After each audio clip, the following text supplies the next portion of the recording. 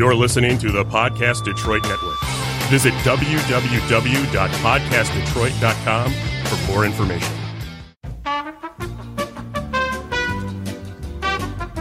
This is part 2 of a 2-part episode, so if you haven't listened to part 1 yet, you probably want to go back and do that.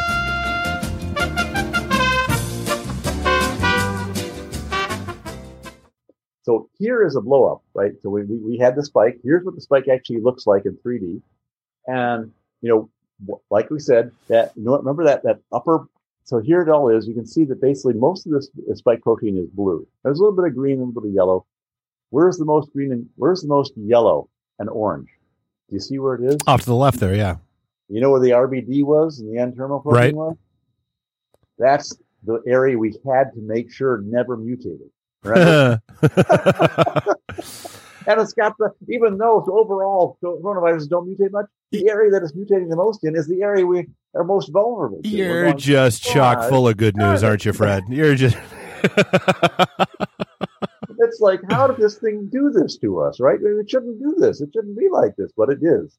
So sadly, the area that is most mutagenic is also the area that we target and we are most sensitive to for mutagenesis. And the other big problem is that we're flying blind on this because we don't actually genetically sequence most of our of the virus that's around it. Yeah, I was gonna say we're lagging way, way, way behind everybody else on this, right? We just are crappy at what we So we do a lot of it, but on a per capita basis and for amount of virus that's in the area, we don't do nearly enough, right? So I guess that just begs the obvious question: why is that? Yeah, you know why it is? It's because we have been spoiled. In the United States, we've been spoiled. We sit there and we say, we got this thing under control. We're monitoring the flu. We're monitoring smallpox. We're monitoring polio. And you know what? Everything looking pretty good. And so in 6 months or so, I'll give you a report and tell you how we did. Well, when so that's sort of monitoring stuff that's in control. And we're probably the best in the world at that.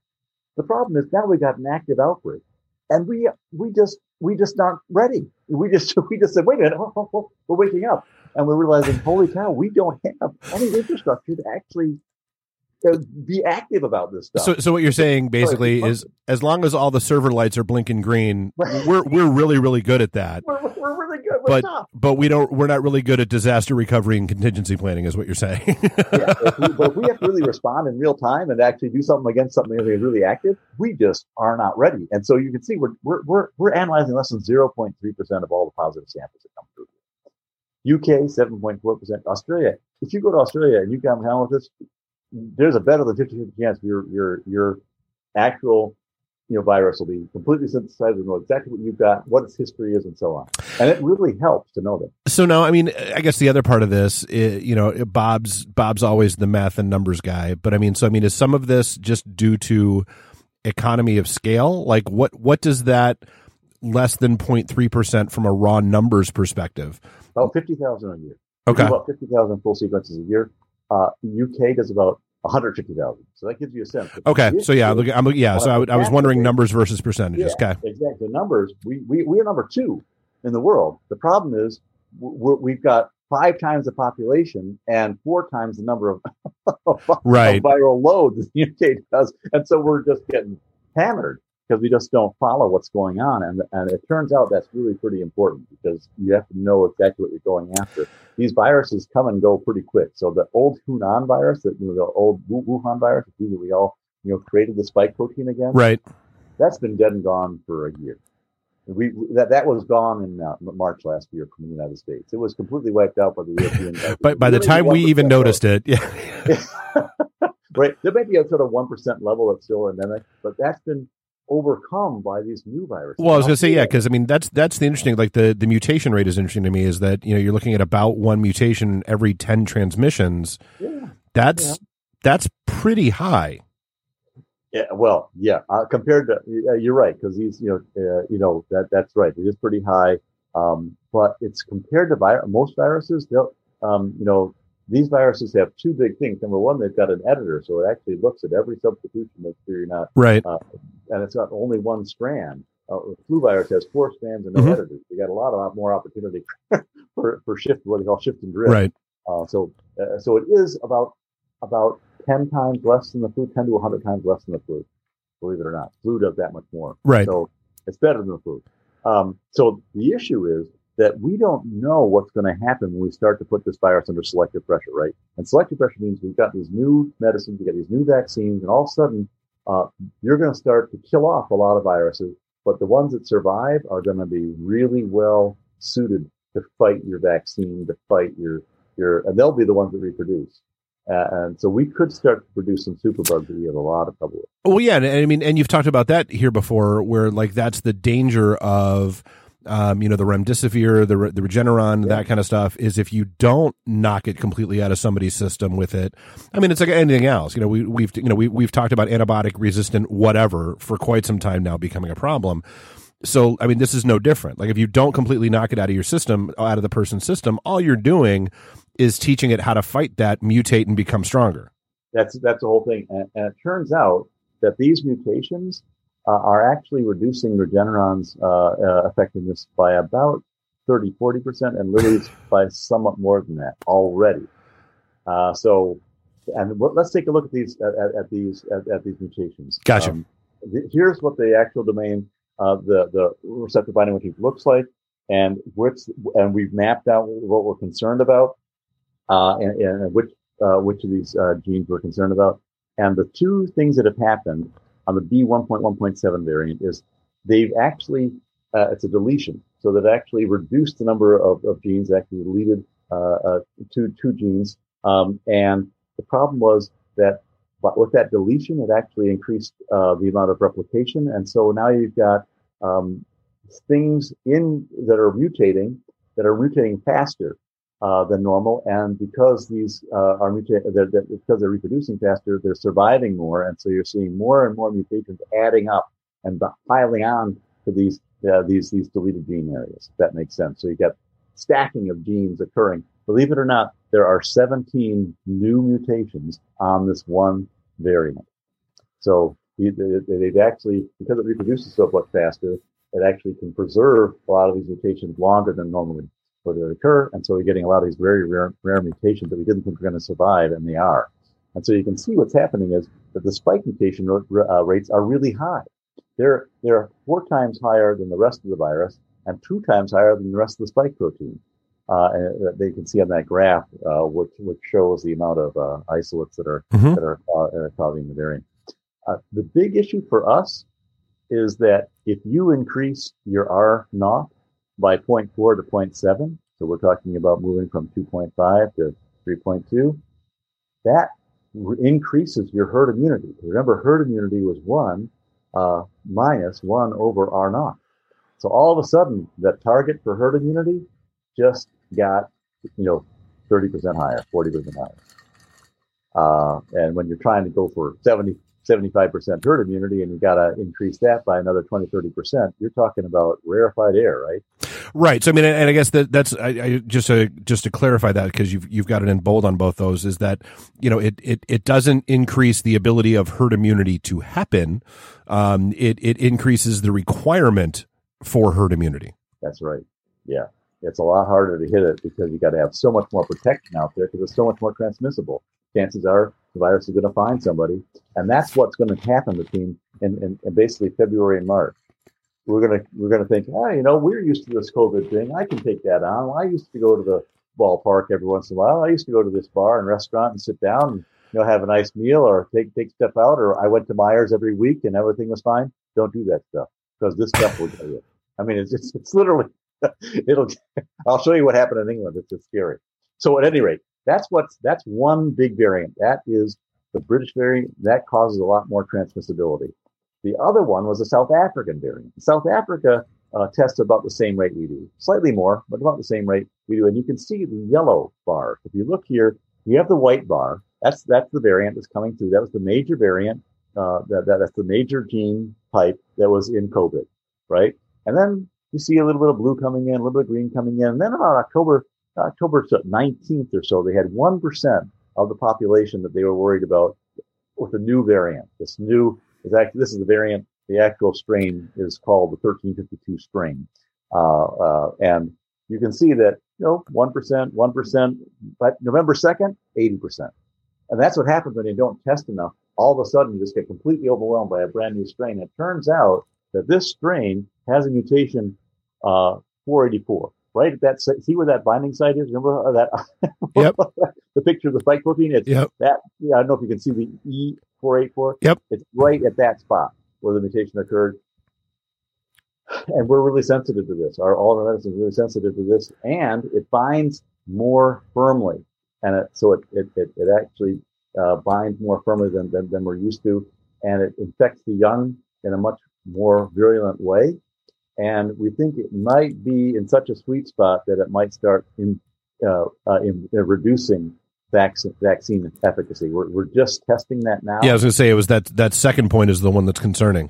Yeah, and that's the thing we're really worried about. What we have tested so far. So what we do is we take your people who have recovered, right, and we take their from the Wuhan virus or from an old virus strain.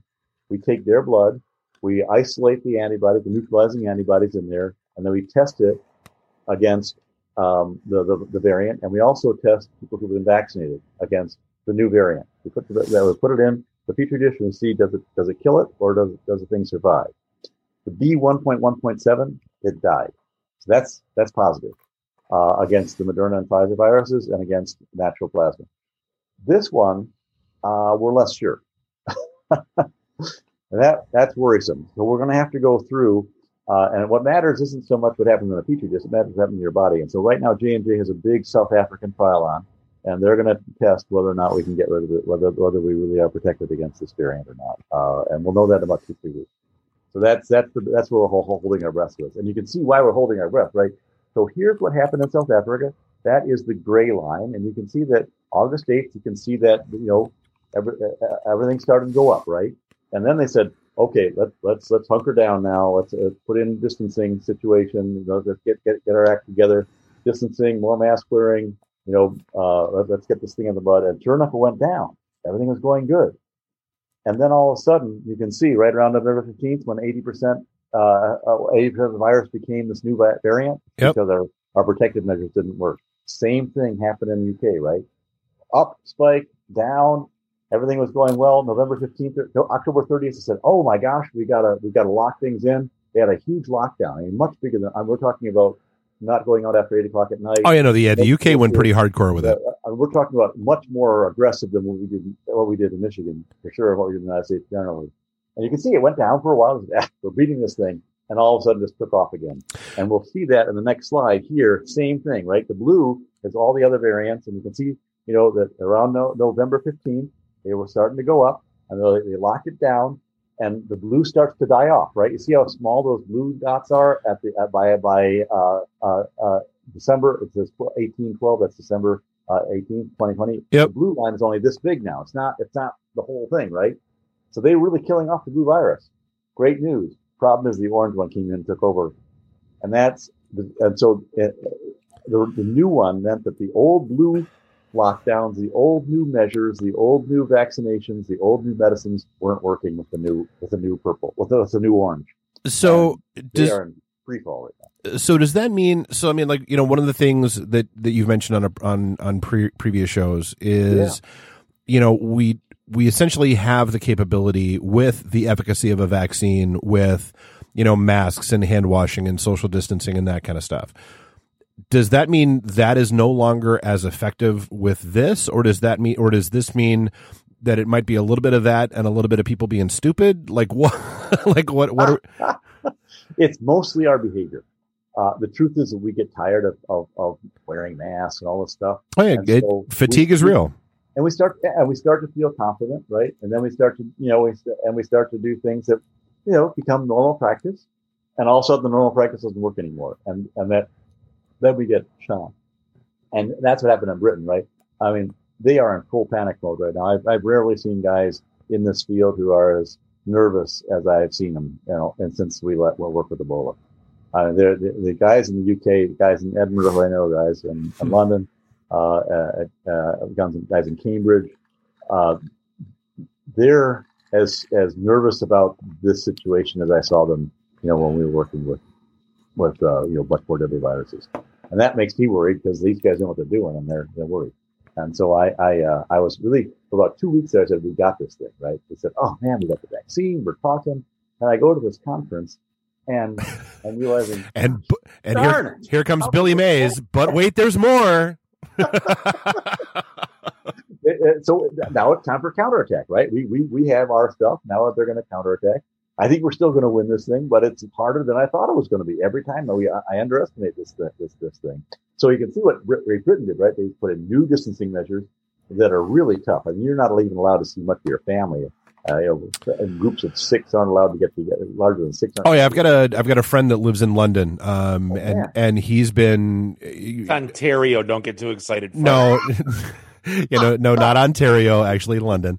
And he's been posting about this all along, and it's been interesting because he's been very vocal about, it's almost been a little bit refreshing to see his posts just because, people there are as dumb, if not dumber than we are here in some cases. Cause like he was like, oh yeah, here's a picture of the pub at the end of the street. And oh, look, everybody's in there. They're all sitting at the bar. Nobody's wearing a mask. Everybody's being stupid. Da, da, da. And he's been railing about this all year. And so when they just proposed this, what is it now? This brand new level 5 lockdown. Level 5. Every city we're talking about every part of the UK under level 5 lockdown. Yeah. I'm middle of countryside. And they apparently started with he's right smack in the middle of it. Oh yeah. London, Edinburgh, Glasgow, yep. Those guys are just getting hammered. So at any rate, they came out with all sorts of new things. They said, from now on, if there's a vaccine available, we're going to take it. 1 dose, 2 doses, do what you can, get your vaccine. If you want to mix vaccines, you go ahead and mix vaccines. We're going to set aside whole hospitals and just make COVID. They are just throwing everything at this thing right now because they're in full panic mode. I mean, and I think we could be in that same situation at the end of February. I hate to say it, but because history has a way of repeating itself, and I think we're going to have trouble containing this thing until we get the vaccine, and we're going to have the same problem that we have with this new variant going to come through like wildfire. So here is what they did. This is AstraZeneca's vaccine. Get a load of the difference between Moderna and Pfizer and AstraZeneca. This is what it was approved on. The AstraZeneca vaccine, based on the data so far, 70% effective after 2 doses, and if you knock out, the patients who are actually under 55 and under, that number goes down to 62%. And if you only get one vaccine, one dose, it's 52% effective. And you have to wait 8 to 12 weeks for the first and second dose. So you're talking about a huge population under a lot of pressure who are going to be only 50% protected for the next 8 to 12 weeks with this thing. And then they're probably going to have to switch over to Pfizer and Moderna. That's why they said, if you can switch over after you've taken this one. They had 0.2. Remember I said, our serious adverse events for Pfizer and Moderna are 1 in a million. This is, we're talking about a couple in 1,000. Oof. So big difference. And that's because these guys are, as I said, full panic mode. They're still testing this. And when it gets approved by the United States, they'll have better cases and they'll have more and more statistically significant stuff. But right now, if you have a choice between Pfizer, Moderna, or AstraZeneca, there is no choice. You take that Pfizer, Moderna shot every time because it's that much better. So, it's been in the news pretty recently where. So there was this, there was, allegedly there was, because now it turns out there may not have been, but there was a stockpile of doses kind of held back to make sure that people who got the first dose were going to be able to get their second dose. Yep. And hey, let's just go ahead and release all of them because it's better that more people get 1 dose than we guarantee that people get 2 doses. Is that sound thinking? Is that? I'll show you the analysis. I actually was involved in some of the analysis stuff. I can actually show you the analysis. Let's just jump. I think I can do that. I gotta wait. If you want it, I can jump to that. Yeah, now, we can. We're good. Yeah, we can get to it whenever we get to it. Yeah. So now we've talked a little bit about that vaccine, how much is prevented by the vaccine. Now let's go into the percent of the population vaccinated, and you're talking about actually getting the vaccine into people's arms. And there are 3 challenges: production, distribution, and whether people actually take the thing. So let's take a little look at each of those factors. The first thing we're going to talk about is why we could start to look like Britain and why I'm worried about it. We're going to have a peak. We're going to come down a little bit off that peak. We're going to say, we're getting back in control. That's good. And then the new variants are going to come out, and we're going to have another bump in March. And that bump is going to be really scary because we're going to be, you can see that basically my projection was 3,000 deaths will overwhelm about 10% of the country. We were having over 3,000 deaths a day, and California was overwhelmed. Right. So that gives you a sense of what that looks like. Arizona is also overwhelmed now. So and what happens if you get to 6,000 or 7,000 deaths a day is you start to overwhelm large parts of the country. And when you start to overwhelm the hospitals in large parts of the country, your death rate just goes right to the roof. I mean, in Italy, it was times 10.8 times what would normally happen if you were able to actually take care of the people who got sick. And in Italy, they had to do triaging and said, okay, so this guy's not going to make it, move to the next person. Well, yeah, I mean, and there's a ripple effect there because, I mean, if your hospital is full of, COVID patients on ventilators, somebody has a heart attack, where are they going to go? I mean, yeah. No chance, right? And so that's what's going to happen to us is we're going to start to feel some of this pressure. If some of the hospitals in our region start to get overwhelmed, we're going to say, hey, gosh, I was supposed to go in for a knee replacement. I can't do my knee replacement. I have some chest pain. I don't really want to go to the hospital. And then you're rock in a hard place. The big thing is that as the hospital guys, they're worried about saving lives now. And so if they're all working, trying to save everyone's life with COVID, they're not taking care of a lot of the vaccinations that are occurring. They're doing the best they can to split that up, right? But they don't have that much staff available. Everyone's working like hell, 12 hours a day, 7 days a week. Oh, yeah. So they're getting tired. And so you got hospital staff to really do vaccination. You got a lot of new training requirements. You've got a lot of other treatments that also are limited, and all of a sudden you just get a bad kind of cycle of more cases, less treatment, more cases, less treatment, until finally you get a lot more deaths. Right. The same thing's true about the regulators, right? That's what happened in the UK. They went ahead and said, okay, AstraZeneca, you cobble together 4 different studies, figure it all out, give us the best we can. Okay, you made it over 50%, you're good to go. We could get into that situation in the United States. I hope not. And of course, we haven't given much funding to the states either. So all those things are starting to add up, and I'm afraid we're going to get in a bad situation in the next few weeks. So how do you manage that? So there are 2 different scenarios I ran with my model. The first was to say, we celebrate the fact that we have vaccine. We relax everything. We say everyone's open. Go ahead, feel free to go to bars. We're going to have our vaccine. People will be safe soon enough. If you do that, you're on the red line.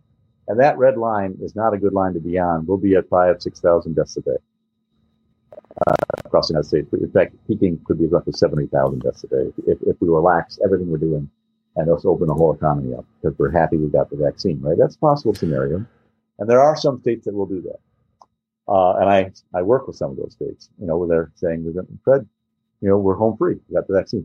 Other states are saying, no. And we want to really get this under control, so we don't have as much of a hurdle to come through with. And that, frankly, Michigan is more like that. And we'll get to that in a second. You can see that the difference here is you could have 69% more deaths a day if you don't do anything versus if you do something between now and April. That's a big difference, right? Because you're talking about having surges upon surges upon surges. You're allowing, never have a break. You're always, increasing. We were on that road from basically October until Christmas. If we can allow that to continue, it looks bad. If we start to control it and get on the green line, we're that much better. Now, here's the other factor. Let's inject vaccine, so to speak, into the scenario. What happens is that if you're on the red line and you inject vaccines, but you don't allocate them very effectively, you say first come, first serve, whoever gets it, that's fine.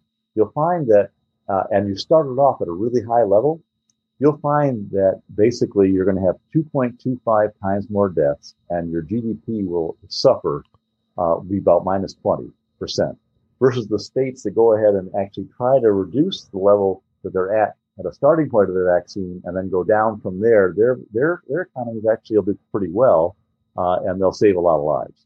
The really sad thing about being on the red line is that, believe it or not, when you get to that 1,000 deaths a day, what happens to your R is you never get that R for a sustained period below 1, which means you're reproducing more than you're killing it off, and you start to hover And it takes you literally years to get down to herd immunity. If you start at too high a point, you can't break the cycle.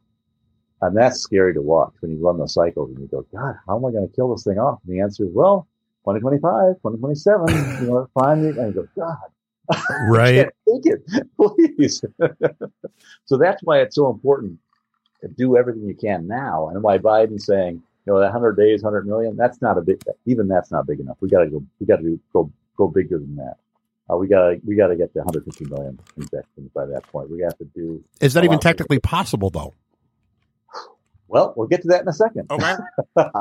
We'll get to that in a second. Yeah, the answer is that first 100 days for Biden is going to be super important. If he doesn't get someone in place at HHS and FDA, if he sort of spins his tires with the Senate, man, it is going to be bad for a long time. Now, here's what Michigan looks like. So Michigan is on that green line, right? We're getting our death rate down. Okay. So that's good. Here's what the rest of the U.S. looked like in that blue line, right? And you can see the U.S. just kept going and going and going. Michigan, they had a big lockdown on November 17th. Most of the rest of the states didn't do that. And so we actually dropped. Well, I'm aware. Allegedly, there are people that are driving down to Ohio to hit bars and restaurants and that kind of stuff. Allegedly, Oh. Who would do that? Hypothetically speaking, I don't know. I've heard stories. Everyone that watches Letterkenny, by the way, is laughing at you for when you say allegedly. If you don't know I know. Allegedly. Okay, all right. Something to do with an ostrich. I don't know. It's crazy. What's interesting is along the borders.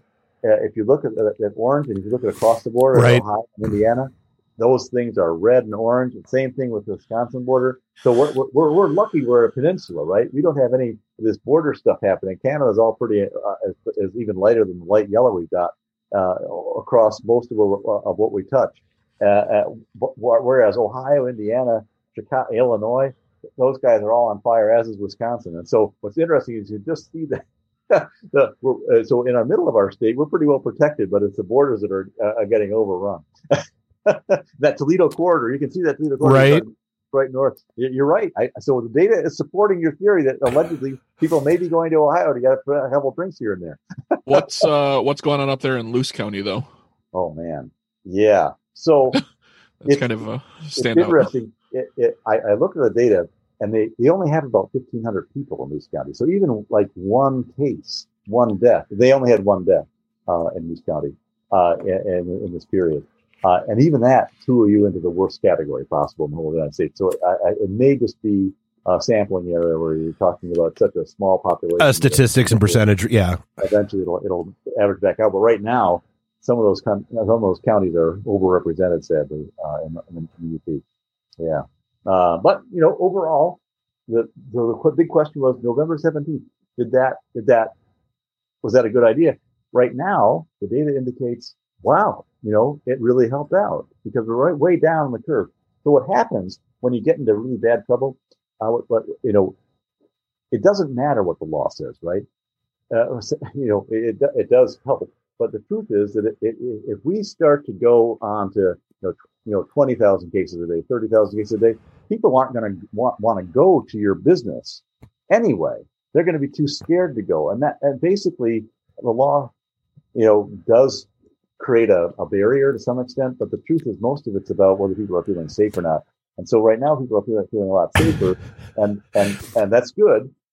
But do your stuff now, because I'll tell you, in 3 weeks you're going to be overwhelmed with this new thing. I mean, sadly, I wish I believed what you just said to be true, Fred. But I mean, the sad reality is, I mean, you look, because we've talked about this on the show for the last few weeks now with all the studies that have come out, that basically it is the worst, most annoying, crappiest people by and large that are the ones going out to restaurants and bars. But you don't where they're open. Yeah. So again, it hurts your business if you got that kind of population in your bar. And I can understand why these restaurant owners are so frustrated because, our numbers are down, numbers have gotten better. We did a bit, but you can see how much variation there is. I mean, there's some variations like, they're just, see those little lines that are really completely over the red line. The dark red line shows the average, but there's some real high sort of spikes. You sort of go, whoa, is that a data factor or is that really where we're at? And we're just not testing enough, right? Right. You sort of say, wait a minute, what's the real number? And all those pink lines are really close to the dark red line. I feel a lot more comfortable. Well, I can understand sort of and I said I don't work for Michigan, but I can sort of understand why if I was the guy in the seat deciding whether to shut down or not, I'd be looking at those outliers going, geez Louise, what's the truth? Right. It's a little bit tight. So overall, I think Michigan did the right thing. And I got no horse in this race at all. But basically we drove the numbers down statistically, and the rest of the U.S. is really in bad shape. Here is what is going to really change. So if you are in businesses or doing the things on the far right-hand side, don't do that anymore. No buffets. Get out of here, Fred. No buffet for you, Bob. I miss buffets. No, I do too. Yeah. Don't do this stuff because if the new variant comes in the way we think it's going to come in, and you got a few weeks before it really starts to pick up. But if it comes in the way we think it's going to come in, this stuff is going to kill you. I mean, it really is going to be different. So, and I think and I've said this all along. I think one of the issues that like bars and restaurants have in general is I truly think they have a PR problem.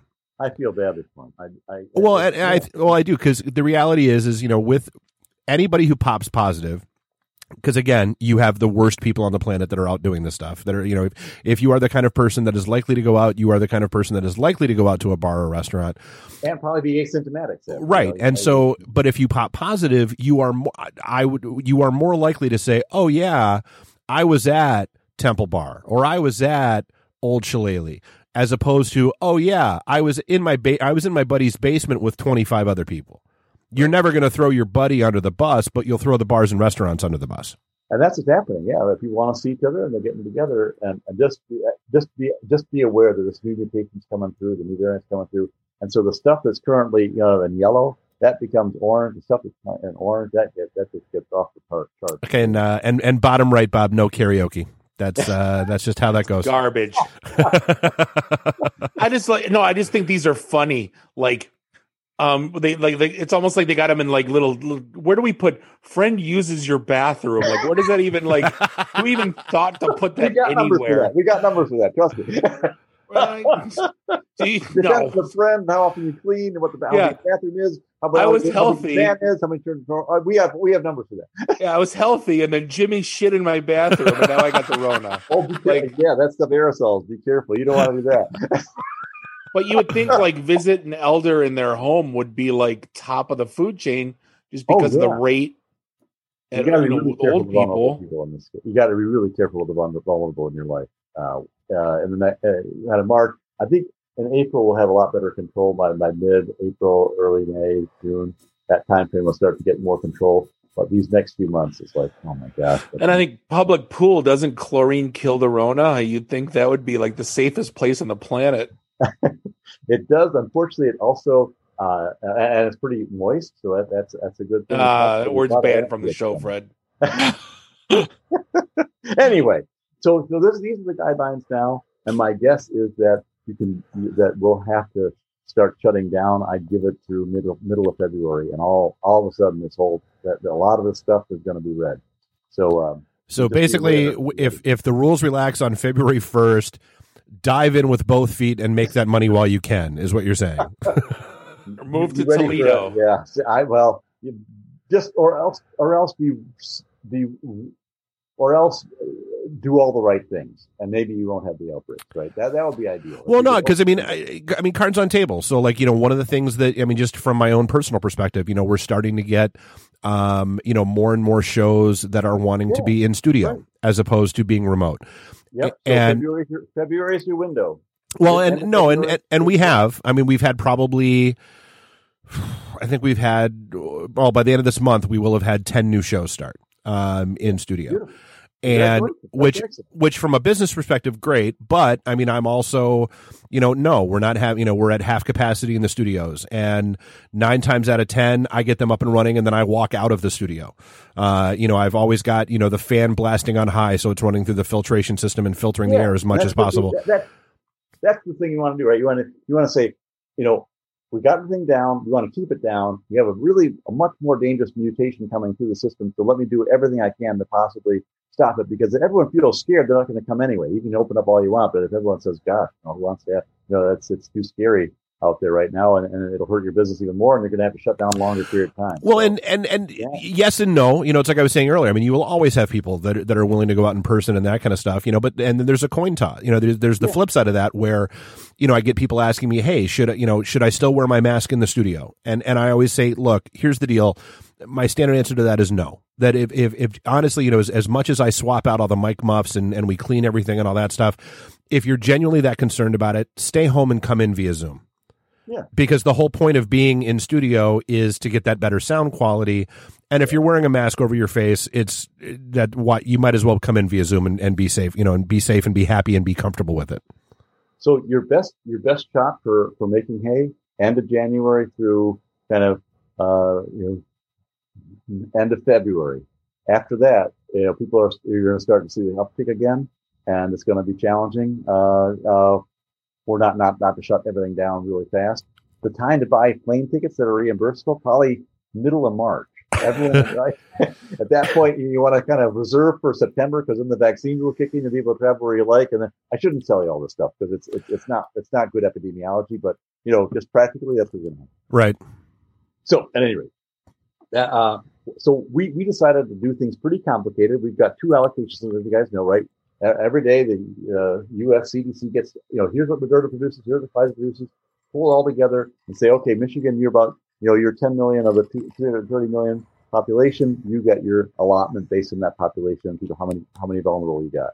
And then Michigan takes it and says, oh, let me really parse that out. And that makes sense, because you don't want to have this too centralized, right? You don't want to have like Washington trying to figure out what you should be doing up in Shiawassee Township. Right. They don't.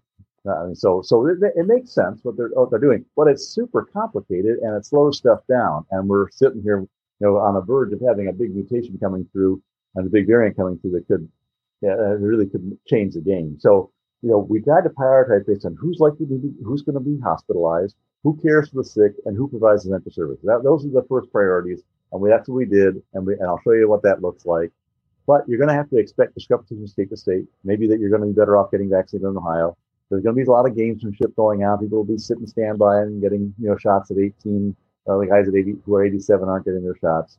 There are no real-time feedback loops. Basically, we put on Tuesday, we get the hospitals say we want to have X number of doses. We think we can serve that many next week. On Thursday, that all gets sent in from the state. On Tuesday, the next week, the shipments all come in, and you don't know whether you're going to get 1,000 doses or 2,000 doses, and so then you got to scramble so you got the right people. So it's not, we don't have these real-time information that we really need to have. And of course, we got these allocations that are a little bit confusing and hard to sign up for. So we're having some challenges just getting the vaccines out. With that, let's take a look at how we decided to prioritize, right? First thing we looked at is how much seropositivity do we have? How many people who were sick are out there with antibodies that'll protect them? And the answer is, even though we've had this much death, and this is why Sweden didn't work, by the way, we're only about 10, we're slightly less than 10% of the people seropositive in the United States. So 10% of the people have had the disease and have a little bit of protection. 52%, we think it's about 52% for 8 weeks.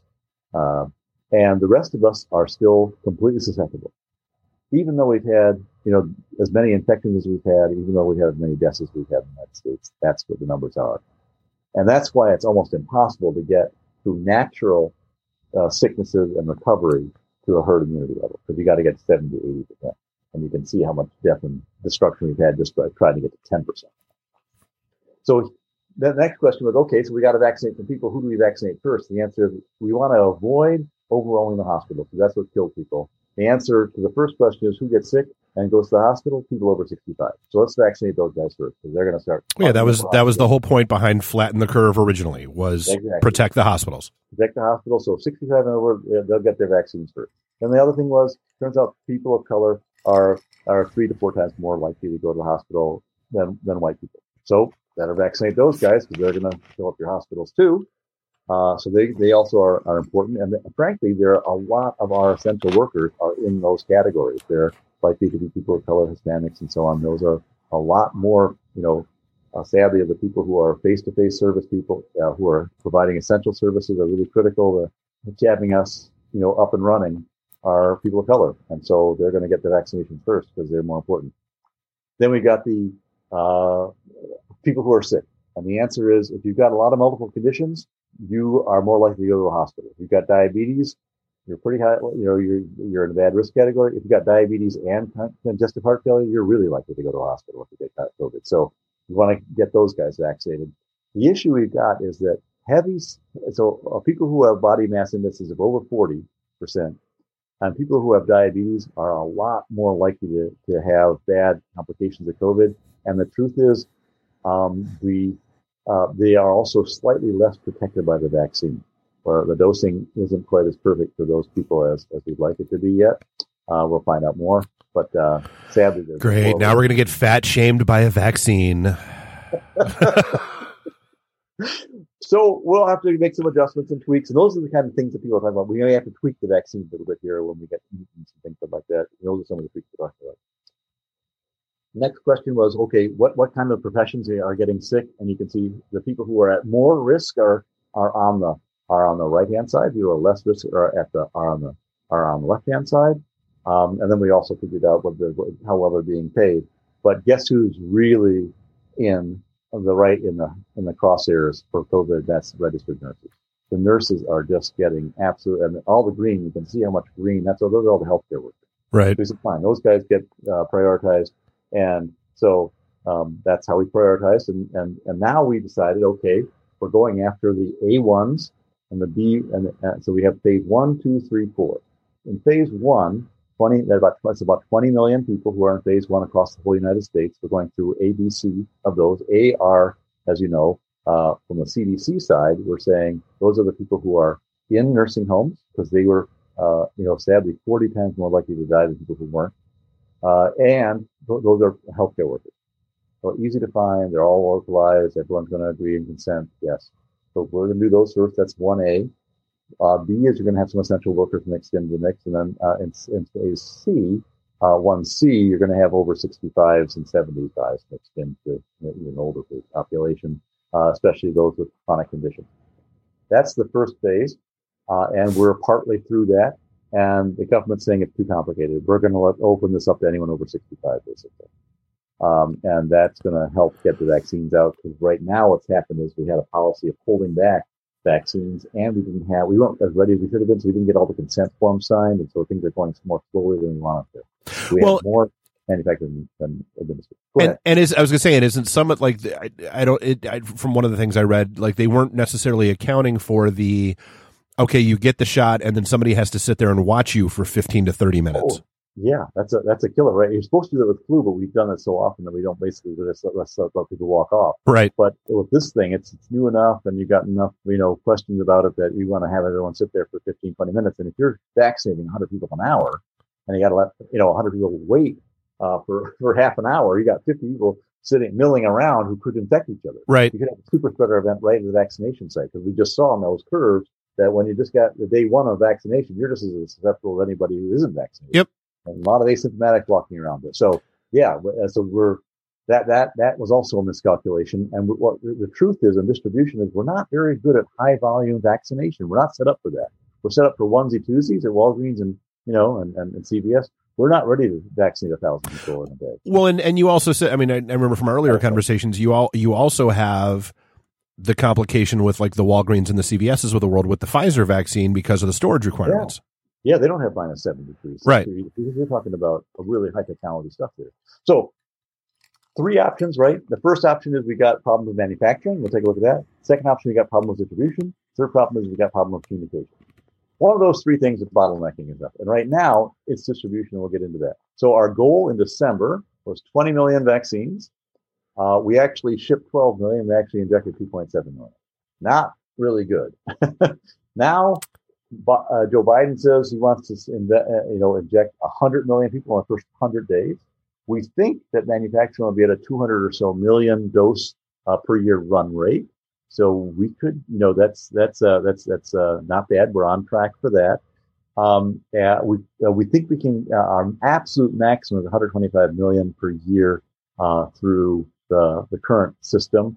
We think we're going to be under that. We think it'll be around 100 million in that period, and it's more likely to be 75. So we still think that the bottleneck is likely to be distribution. Gotcha. Which is disappointing. But that's what we think. And so here's what things look like.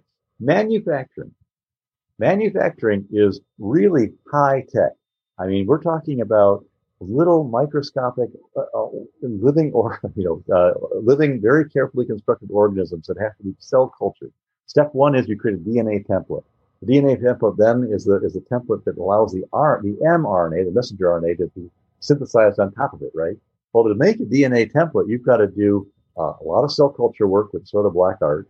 And it's all in living systems, right? You're not talking about mixing some chemicals and hoping for the best. You're talking about keeping things warm and letting cells do their thing. And oh my God! And then you got to linearize the whole thing. So you got to make them flat so they can reproduce. Then you put the whole thing on top of, and then you culture it again with the DNA with all the RNA substrate. And you got to, by the way, replace there's some special things we're doing in order to create a more stability. You're replacing certain amino acids. And you can see that on the bottom of the page, that is a very precise, exactly what you need messenger RNA. All those sequences, all those chemical bonds are have to be in the right place. They can't be mutated, otherwise it won't work. You've got to create stability factors you can see the 5' cap on the one side, on the left hand side, and the polyadenosine on the other side. That leaves everything really stable. And then you ship all that to a new facility in Kalamazoo to actually have to wrap that all up in lipids, in fact. And so you can see what the end result is. You got this really carefully manufactured, plasmid inside this lipid layer, completely encased in just the right proportions and just the right size. It can't be 150 nanometers. That's going to start to get collected and bollocks up in your liver and your kidneys. It can't be too small because otherwise they won't recognize it as an antigen. And so it's got to be just that size, and it's got to be, so you're talking, and then you construct all that, you encapsulate all that, you formulate all that, and then you got to bring it and you got to fill it. And the filling stations all have to be sterile. And remember how we talked about that group and so this is where things could really screw up. This is how you could get, 6 adverse events in 21,000 vaccines, because you might have a little bit of DNA template left in you didn't purify quite right. Your lipid production may not have had quite the right size, so they could have a few adverse events there. Or probably most likely is that somehow in the sterilization process at Catalent, in this case, in Indiana, they may not have been completely sterile. And that's what we're most worried about. So we've got a bad batch, a whole batch that went bad in the fill and finish process. And then so that has to be super sterile. And sterile facilities are really hard to manage. All sorts of, what it looks like. I mean, everyone's in white suits. You got the negative pressures. You got everything's being carefully washed, special water, deionized, everything. So, that's complicated. Mm-hmm. It took me 2.5 years to get some manufacturing sites qualified. Luckily, Catalent already has this in production. We'll see whether that was their problem or not. The other big problem is then you got to ship the thing at -70. And in the case of Moderna, it's -20. That's still pretty high technology capability, and that could have also gone bad, because all you've got in this thing, get this, is a fat cell, some salt, some water, and some messenger RNA. That's all that's in it. There's no preservatives. It sounds so simple. No additives or preservatives. That's the good stuff. There's nothing in there except basically, saline solution and a little bit of fat and a little bit of MSG.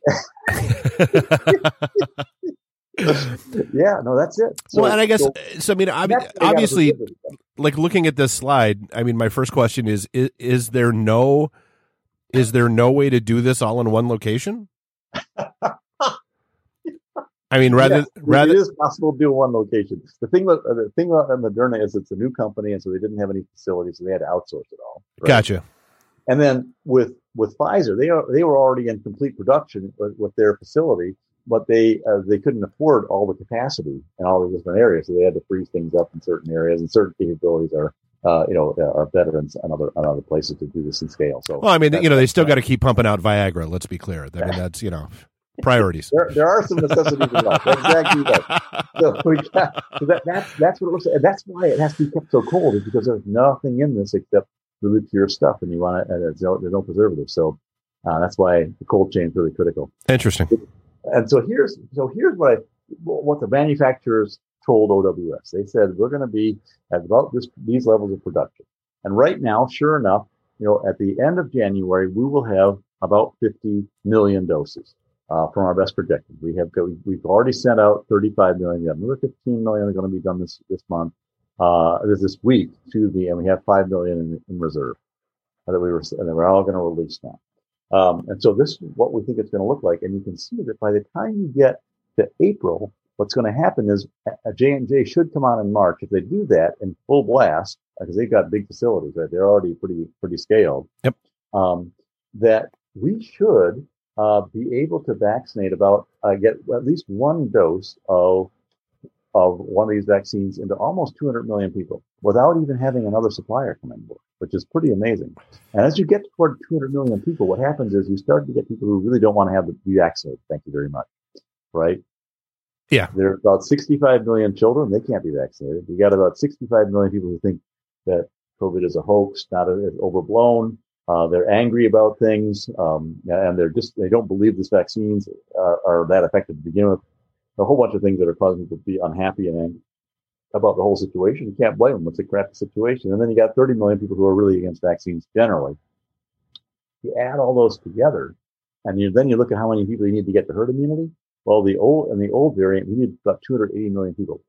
We need about 82%, I think. Yeah, I think that's what you were saying. Yep. For herd immunity. The reason you say that is you can see where herd immunity has occurred, like Taiwan, they've got about 82% people, distance capability. And so I think we have to be about 280. Now with this new variant, we think we actually have to be closer to this should not be 310, it should be 300 million people. We think about, so out of 330 million people we got in the United States, 90% are going to have to be vaccinated to really feel like. So what I'm hearing, Fred, is people should just shut up and stop talking about herd immunity, because I mean, yeah. Well, no, there will be herd immunity in certain bubbles, in certain communities. Right. That. And we'll talk a little about that in a second. But you can get a sense of just how fast this should scale based on what the manufacturer told us. Now, they may screw up. There may be, and we've got to do a few things. We have to tweak a few things with fill and finish. We can get another 10% out of that because we're dripping now a little bit here and there. We're overfilling slightly with the Pfizer vaccine. We got to do that. We can switch in some new machinery that automates some steps. But fundamentally, this is what we think we can get to has been in the manufacturing side. So I don't think, if everything is true, what they're saying, we're going to have that much capacity issues compared to distribution. Distribution is going to be another story. And this was the question about the one dose. They weren't saying, let's just have one dose and call it a day. They were saying, let's have one dose and then come back. Right. Yeah.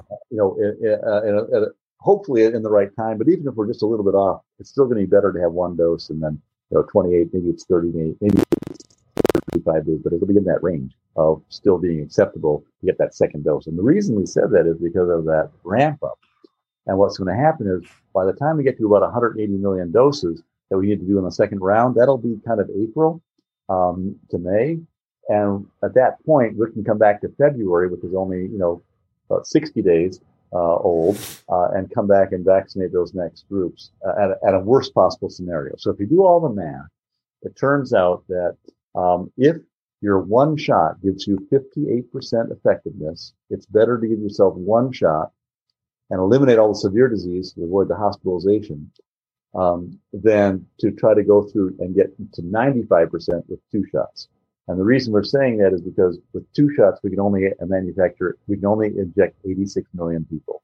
With one shot, we could do 140. So that becomes the math, right? If you can, and the break even there, 58% of 140 is the same as 95% of 86. That's the break even. And so if you do all the math, you tracking with that, Bob? Is it math making sense for you, man? No. the 140 times 58 versus carry the two. Got to carry the two. There's a pi in there somewhere. There's going to be pie. Be sure to put the E in there. We got exponential stuff. So Got some imaginary numbers in there. But basically, the worst scenario is that if we are truly at 52% effectiveness, which is what we came up with as the worst possible scenario for between doses of Pfizer, then we have 8.2 million excess deaths.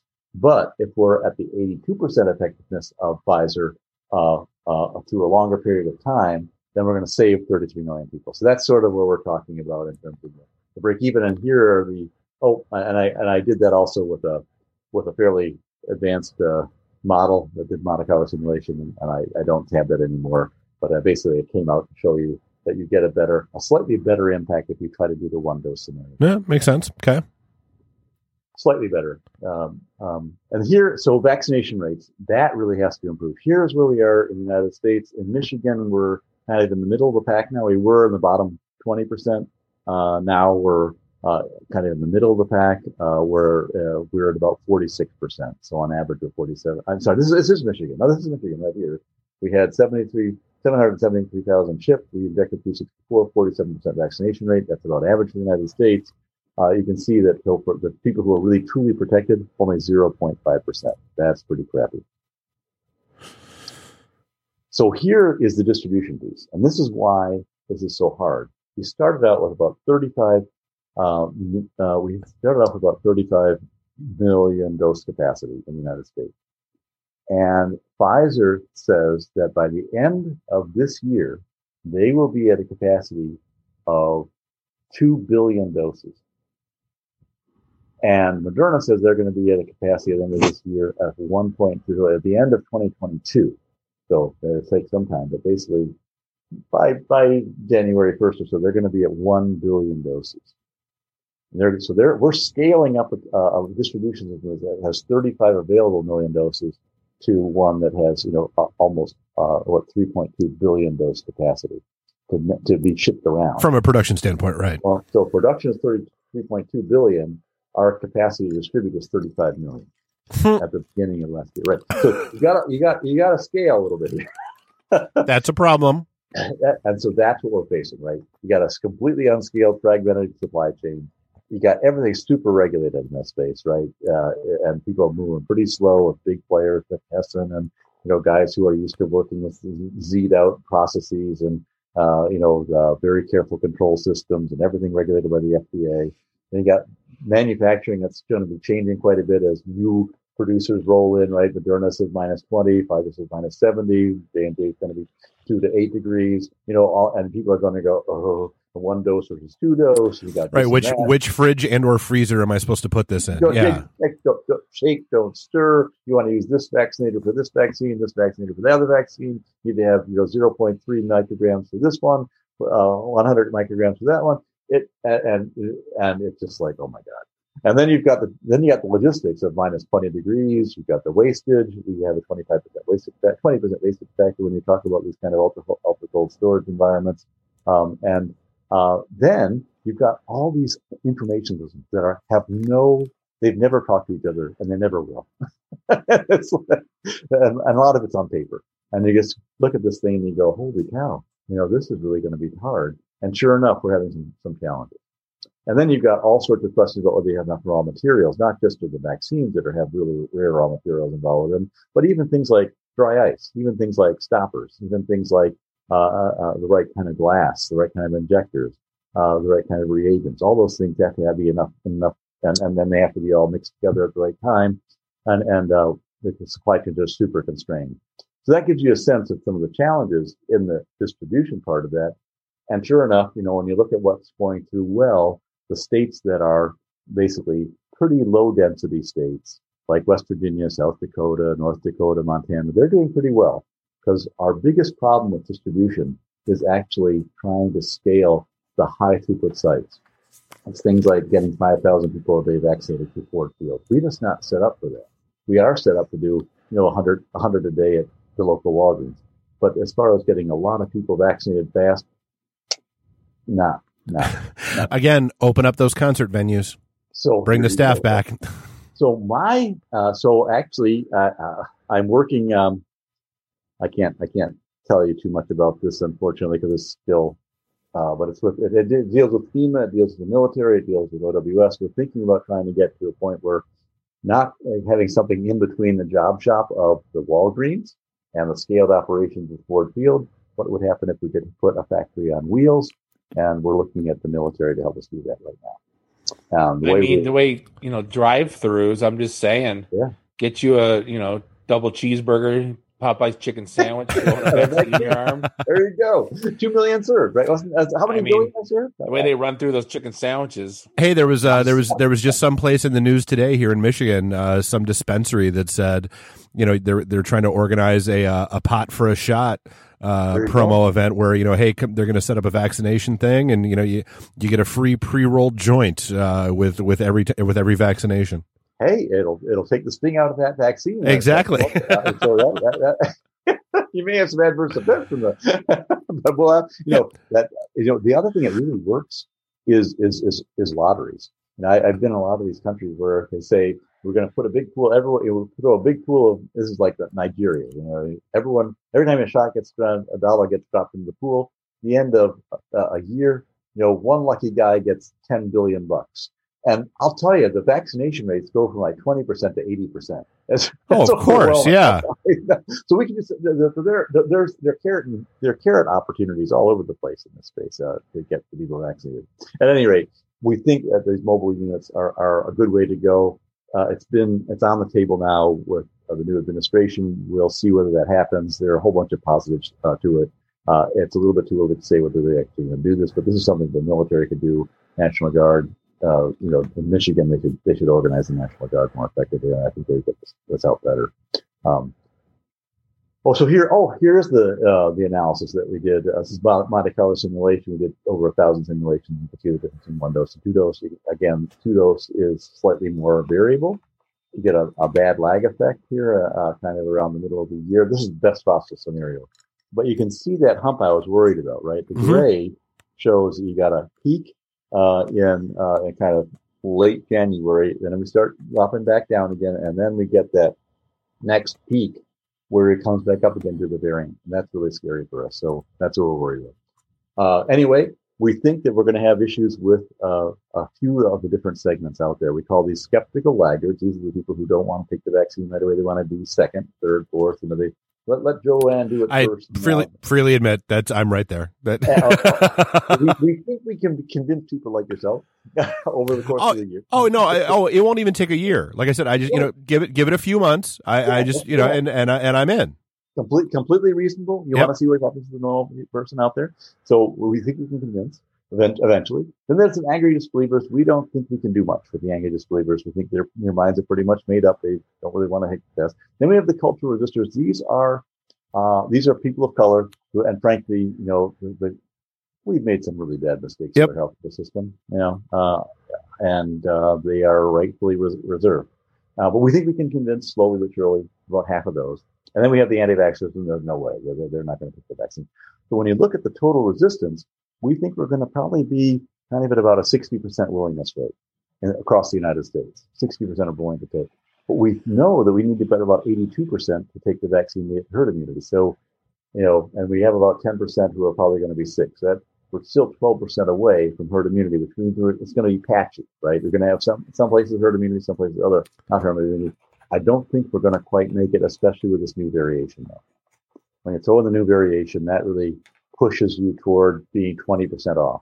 Right. And I don't think we're going to win the battle, at least not this coming year, for full herd immunity. Here's the way the United States looks as far as willingness to take a vaccine. And you can see that, luckily, Wisconsin is pretty willing, as much willing to take the vaccine as we are, but Indiana, Ohio, Chicago, Pennsylvania, Illinois, we're surrounded by states who don't really want to take this vaccine. What's the very likely? Is that Ann Arbor or that's Washtenaw County? Yeah. Washtenaw, yeah. They already have the mutant in place, so they started saying, "Sign me up." Right. Up in the UP, we've got some people who want Saginaw County, who's the most resistant, and they're probably going to be around 55%. I mean, if you switch that yellow to red, this map would look pretty similar to another map that is common for this country.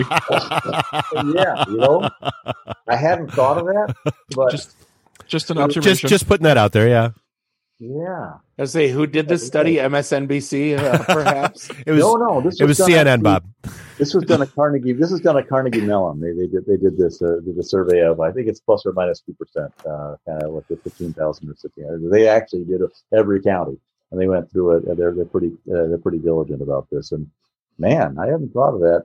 I didn't realize Louisiana was possibly that red. I thought Texas was redder, but Texas is, I guess they're turning purple. Yeah, it's sort of. I'm gonna have to now. I want to go do an overlay. I'm curious. Yeah. It's all the people that fled California because of the taxes and the laws that go to Texas Right. and then still vote the same way. Right. I hadn't realized that. That is pretty wild, isn't it? Ooh. Wow.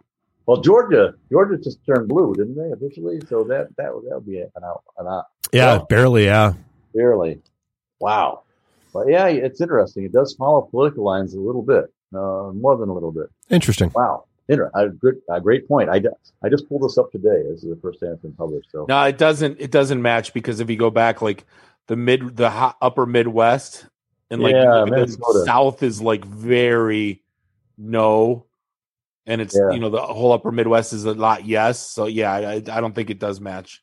Yeah. It might be, but And like I said, it'd be interesting to do an overlay and just yeah, so like, you wonder about causality. I mean, maybe. well, or you have causation and then you have coincidence, but I mean it'd be interesting. Exactly. Yeah.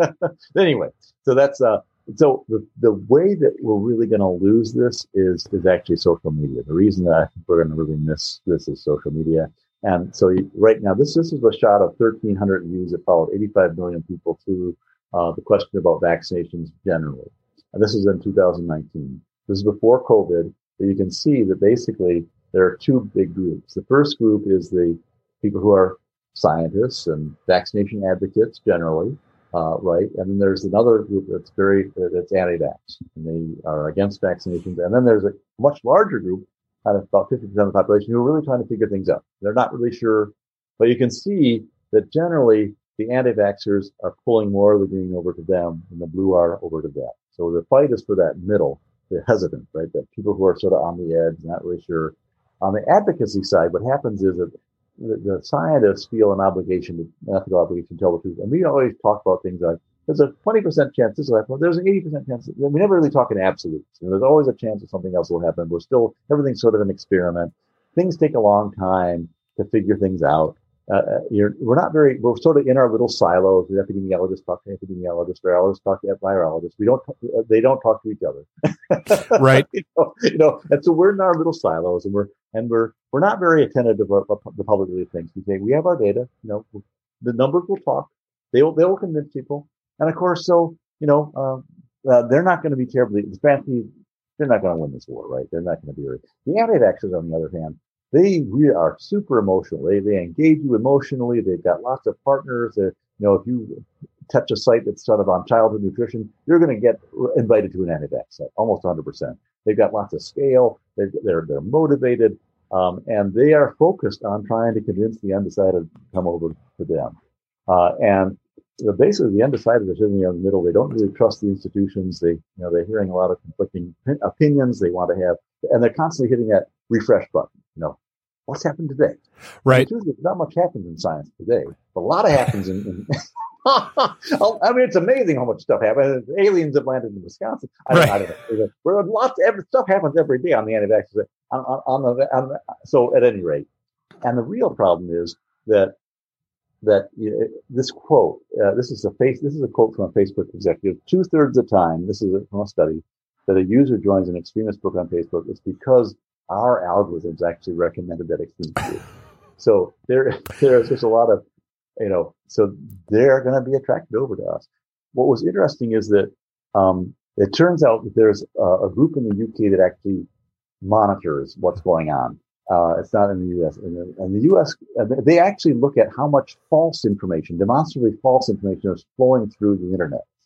And on average, guess how much false information. Talk about. Oh, I'm going better than 50%. It has to be. No, not a percentage, about the volume, the Bob's number. What's the number? 100 per hour. Gosh, I'll throw, I don't know, 250,000. Wow. No, it's about 10,000 demonstrably incorrect stuff flowing through per hour on average. And interestingly, on the day of and the day before the reason I know this is because there was a big publication that said on the day of, this is Wall Street Journal, so not, it wasn't a scientific journal or anything, and it wasn't terribly, it's very conservative, so, not terribly radical or anything.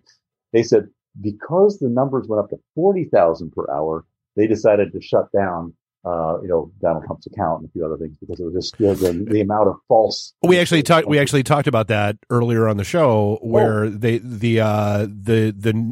noted what a drastic nosedive that number took after they blocked his account. Yeah, about 37%, as I recall, something like that. I'd be interested in the numbers because I'm looking at this closely because I'm interested in the anti-vax movements as something that we have to sort of think about, right? In terms of even herd immunity. So the biggest issue, as you know, is that basically these sites, Facebook, YouTube, Twitter, Medium, Reddit, all those groups, basically their job is to sift through all the information. And they got these algorithms, and basically the two big algorithms. One puts you into here, we understand something about you. Here's someone who's like you, and here's what the person who's like you likes to look at. Therefore, we're recommending these things to look at. The other type of algorithm actually is one that doesn't even require they know anything about you. They can just start to say, we notice that your location is now Chicago. It was St. Louis. Here's all the new restaurants in Chicago, and you can see if they click and they like that. And then they don't even have to know anything about you, and they can start to direct stuff in your direction. The problem is that if you're talking about health stuff, it turns out who says something matters. If you have a PhD or an MD, chances are you're probably going to be more informed than someone who doesn't have those degrees. Go figure. And go figure. And unfortunately, the internet engines don't really look at that. They look at how many memes and how popular the sex idea is and how interesting it is and how many hits you get, how many followers you have, how many. It doesn't matter whether you're qualified in any way or not.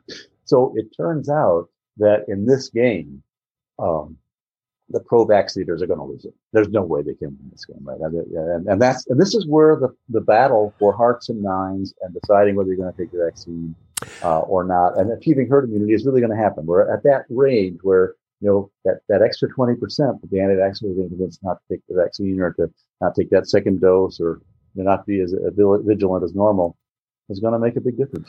Well, and that's a sad, just general reality, isn't it? That emotion will almost always trump logic. Oh yeah, absolutely. And the other big thing is we are programmed to think that if we do something, it's risky.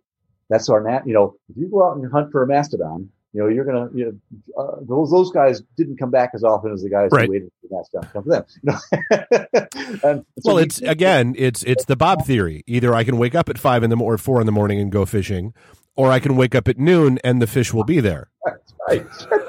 So it turns out that you're kind of naturally thinking that if I do something, it's risky. In this case, actually, not vaccinating is a lot riskier than vaccinating, but it's not part of our mindset or thinking, and then that it really makes a big difference. So, at any rate, we're probably going to lose this. And what's interesting is the U.S. is not alone in this. We're kind of in the middle as far as vaccination plus, vaccination minus. France is a disaster. You can see it's just off the charts bad. China, meanwhile, they're all saluting and saying, "Yes, let's take the vaccine." I can't tell you how much challenge I had, trying to introduce meningitis vaccines and other parts of the world because of the traditional medicines, the witch doctors, and so on in Africa and so on. There's a lot of resistance to vaccination and new medicine and change of any kind in all countries. Okay, so, why? Honestly, the first thing that just jumped out at me: why is it that everybody except the U.S. Yes, we're an outlier.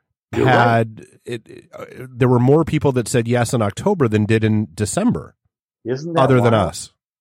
I don't know is the answer.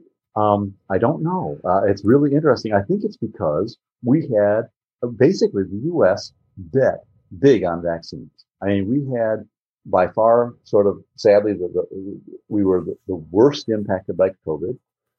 Because we didn't use traditional measures as well as others.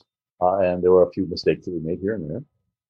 So we knew that if our vaccines work, we would rise in stature. I think, and competitively on an international basis, we bet on vaccines. We made a big bet on vaccines. It was a long shot bet, and it came through. And when that happens, you're sort of proud of that, right? I mean, hey, and so we were the only country in the world really that bet this heavily on vaccines, and it came through. And we knew that it was coming through October, November, December. That's when we had the announcement. So that's the only thing I can think Interesting. of Okay. that makes this different. Does that make sense?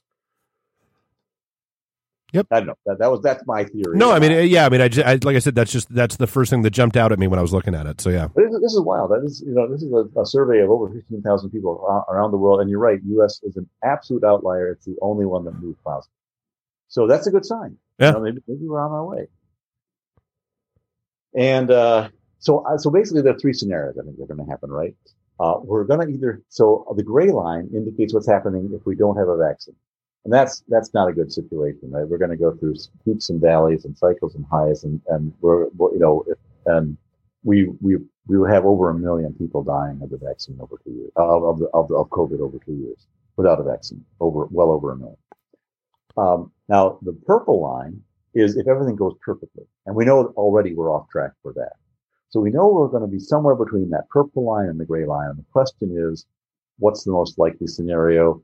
And I think we'll know a lot in October. Around Halloween, we'll know whether or not we've got a vaccine that is capable of being really transformative, or whether or not the virus is able to make adjustments, have mutations, and escape the vaccine slightly, so that we're going to have ups and downs for some time.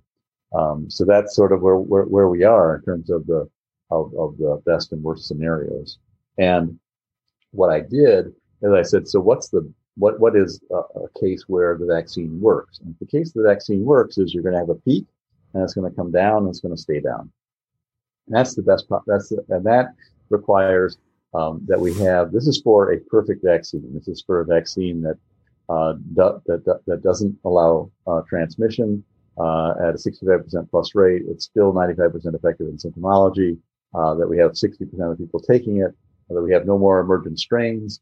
The virus behaves. Everything works perfectly, and you can see that kind of by the end of next year, we're down at a nice steady state level. That's probably going to be very livable. It's going to feel like we're going to kind of lose maybe 80,000 people a year. That's manageable. And that's something that's in the range of the flu, worse than the flu, but in the range of the flu. It's something we can live with. It's at least more comparable than what's going on now. Absolutely. Right. So, but the question was, under what situations could this not be the case?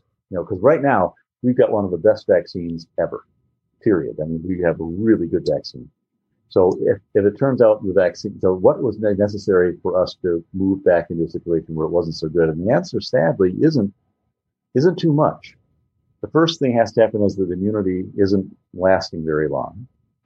The second is the vaccine refusal is about 50%. Right now it's about, vaccine refusal is about 60%.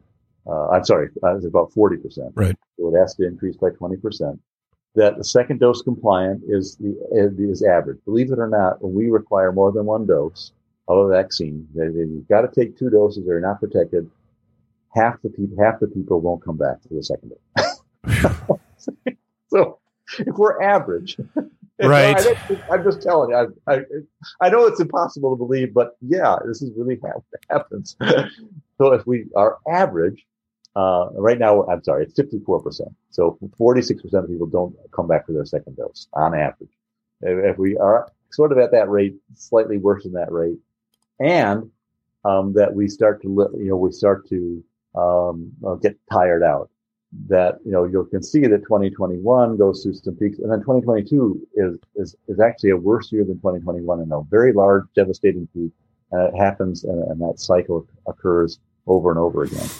With a very high, high peak of deaths, then descending very rapidly, back in control again. High peak of deaths, descending back in control. So, just thinking about that's very Spanish flu-like, right? Yeah, exactly right. And unfortunately, because this is more It's about as transmittable as the Spanish flu. The new variant is about as transmittable as Spanish flu, but this is more deadly. Gotcha. So yeah. Actually, it's very similar to Spanish flu. Even the death rate's about this. Quite similar. Yeah. So it doesn't take that much to tip us over the edge, is all I'm saying. So suppose we are in between. We've got some areas of herd immunity, some areas of non-herd immunity, right? You're protected, unprotected, and you're moving between these environments. Well, if you've been vaccinated, you're pretty safe. But if you haven't been vaccinated, you really got to worry. Because if you're working at an airport, if you're working near from an airport, someone flies in from Mexico, or you have a much lower level of vaccination, for example. I'm not saying Mexico will or won't, but another country with a lower level of vaccination, that person becomes asymptomatic, and they can easily transmit it to you. We've got too much international travel, too much work, moving in and out of different bubbles, some of which they're protected and not. So as someone who doesn't take the vaccine, you're going to have to really be really careful in order to remain protected in this environment. If you do take the vaccine, you will be protected 95%, at least for a while, and that's fabulous. There is still a 5% chance you're going to get the disease. Now, if you're not transmitting, then you don't have to you can start not wearing your face mask and still not worry about transmitting for people. That we're still finding out if that's the case. But you're still going to have bubbles, right? You're going to have bubbles at home, and you're going to have to test your antigen levels to make sure that you don't have an active case. You're going to have to do serology testing to see what your antibody levels are every once in a while to make sure you're still protected and make sure that the vaccine's still working. You're probably going to have to take some boosters every once in a while. You're going to be much more aware of when you get into situations that you're not comfortable with, like, gosh, this Myers feels really crowded right now. Maybe I don't want to go in, or that conference room doesn't look like it's very well vetted. You'll start to be a lot more aware of what's going on, just like today. When before 9/11, after 9/11, what's that guy doing with that funny bag? Yeah. You're starting to get you're just getting more aware. It's a little bit. It'll be different. Work venues. You'll probably come into work. You probably have to take a temperature test. You'll probably have to say whether you've been vaccinated or not. If you haven't been vaccinated, you'll probably have to take regular tests for whether or not you've got an active virus or not. There'll be new distancing. There'll be new detection systems in place. There may be some dogs that sniff you out. There may be some new, everyday kind of tests you're taking on a saliva base. Then you move to the community scale. They'll be aggregating what's happening at the workplace, what's happening at all the venues, what's happening at the bars, figuring out whether there's overall temperature rise for, Lapeer, it looks like we're, 0.3 degrees higher in degrees Fahrenheit for average temperature. People out there, maybe they're having an outbreak. We're doing a lot more work with sewage and figuring out whether we're getting new variants and strains. We're going to be testing genetically a lot more. To understand, there'll be a lot more active surveillance, so that'll be at the community level. And this is, again, between the time where everyone's vaccinated and having herd immunity versus not. I think it's going to be a year or two. And then nationally, there'll be a big difference in countries that are looking at control versus eradication. Eradication strategies, you come into China, you're going to get a special passport. You're going to be asked to sign in everywhere you go with that passport. Same thing with Australia. If you turn out to be, positive for a virus, you're going to be in quarantine and probably be sent home. That kind of level of restraint versus just trying to remain in control. You probably need to, get a test before you fly, get a test when you land, and then come back to another set of tests. And then there'll probably be, agreements about what you're going to need in order to get in and out of certain countries. So with that, here's the personal level management. You're going to need to understand what's going on. And you'll have to manage your bubbles on a personal basis. So if you want to go to the bingo club, you'll probably want, they'll say, well, in order to come to our club, we want to make sure you have vaccine, plus you've got an active test, and you want to have a serology test that's, less than 4 months old. You say, okay. And then if that bingo club starts to have outbreaks, you're going to say, I don't want to go to that bingo club. Maybe go to the other bingo club. This doesn't have the outbreaks. Right. You'll start to monitor, and these little bubbles will have ways of testing, right? And you have your group test bubble. Sometimes bubbles will burst because they'll have a big outbreak, and you'll start to manage that. And eventually, I think there'll be some ways of us doing that actually with some electronics, and especially in other countries, you'll have a lot of these kind of electronics available. And then we'll start to roll that all up into national and international. Today, what we do is we actually do testing this is what England did. And this report just came out last week. And they said, we were all worried about China in January, and we shut down all travel to China. We said no more Chinese travelers coming in. And you can see that basically we did that in January. And you know what? We killed off the China virus. There's no more China virus. Unfortunately, we had a few big groups going to Venice. They came back. Right. So it turned out at that point we should have shut up everything to Venice. We didn't detect that. Sorry about that. And then Spain came through. Then a little bit later, we all went to Spain because it was a little warmer down there. We got cold, miserable in England. We all went to Spain, and it just blew up. And we're really sorry, China, that we completely screwed up our trade relationship with you for all those years. We didn't allow anyone to come in. Had international problems. But today we can tell you we're terribly sorry. That wasn't the case at all. That's what we were doing, and England did. And this report just came out a week ago. And now we can actually say, guess what? There's a new variant. It's B1.1.7. We have it. It's this much more, it's this much more contagious. We have this many flights going to these different places in the country. So let's start to test in those areas and talk to these people about what they're seeing in those countries. Right now, we're starting to get proactive. In the past, we could say, "Oh, this is sort of what the United States is today." Right? We could tell you, "Oh, 7 months ago we had this problem. It turned out it was a bad problem. We had COVID." And we said, "No kidding. You know what? Why didn't we try to about now?"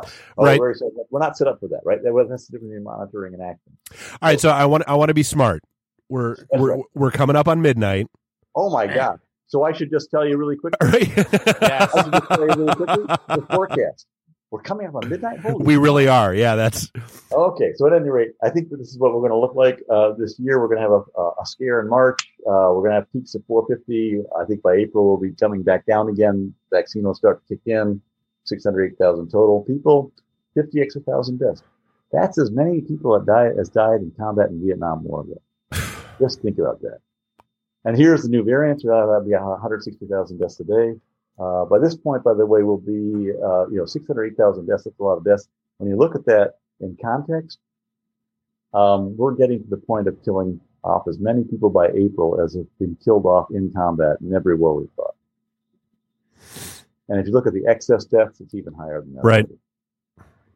So with that, here's what things look like. We're right now at about 1 or 2% overall vaccination rates, and we've got a little ways to go. So if you want, I can come back in a little bit and tell you how we're doing.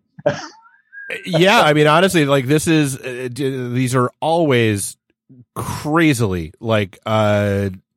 informative. Like that, and that's why I love these, is because the brain dump. I feel like, okay, now, because again, like, okay, now I know, like, because I have every expectation now that you're going to see a flurry of activity in bars and restaurants and that kind of stuff, and it's almost going to be a self-fulfilling prophecy where everybody's going to go nuts that first week of February.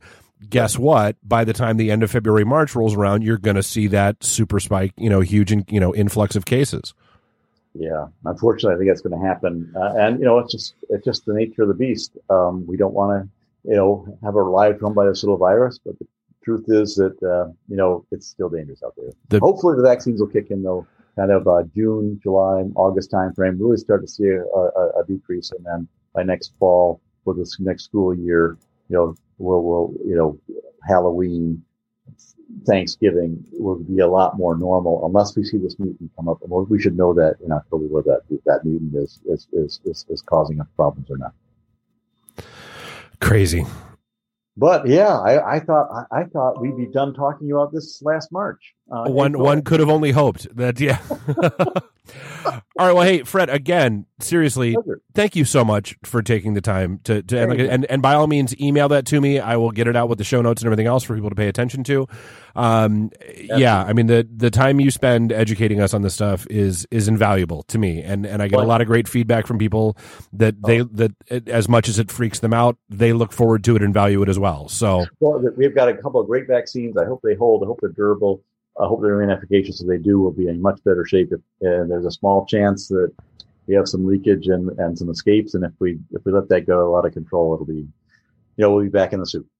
Gotcha. So hopefully we'll know that soon. Yep. Yeah, and I had some leakage during the show, but I hit the mute button. Nice. All right. So yeah, and obviously, you can find Fred at fredbrown.com. Check him out there. Us, worditandthed.com. Bob, do your thing. Take us out. Yeah. it's going to wrap things up for episode 383 and 384 of the IT. It might show. be. I'd like to thank Fred Brown, fredbrown.com. On behalf of Bob, Dave, and Randy, do us a favor. Drink up your drinks. Get your phone numbers. You don't got to go home.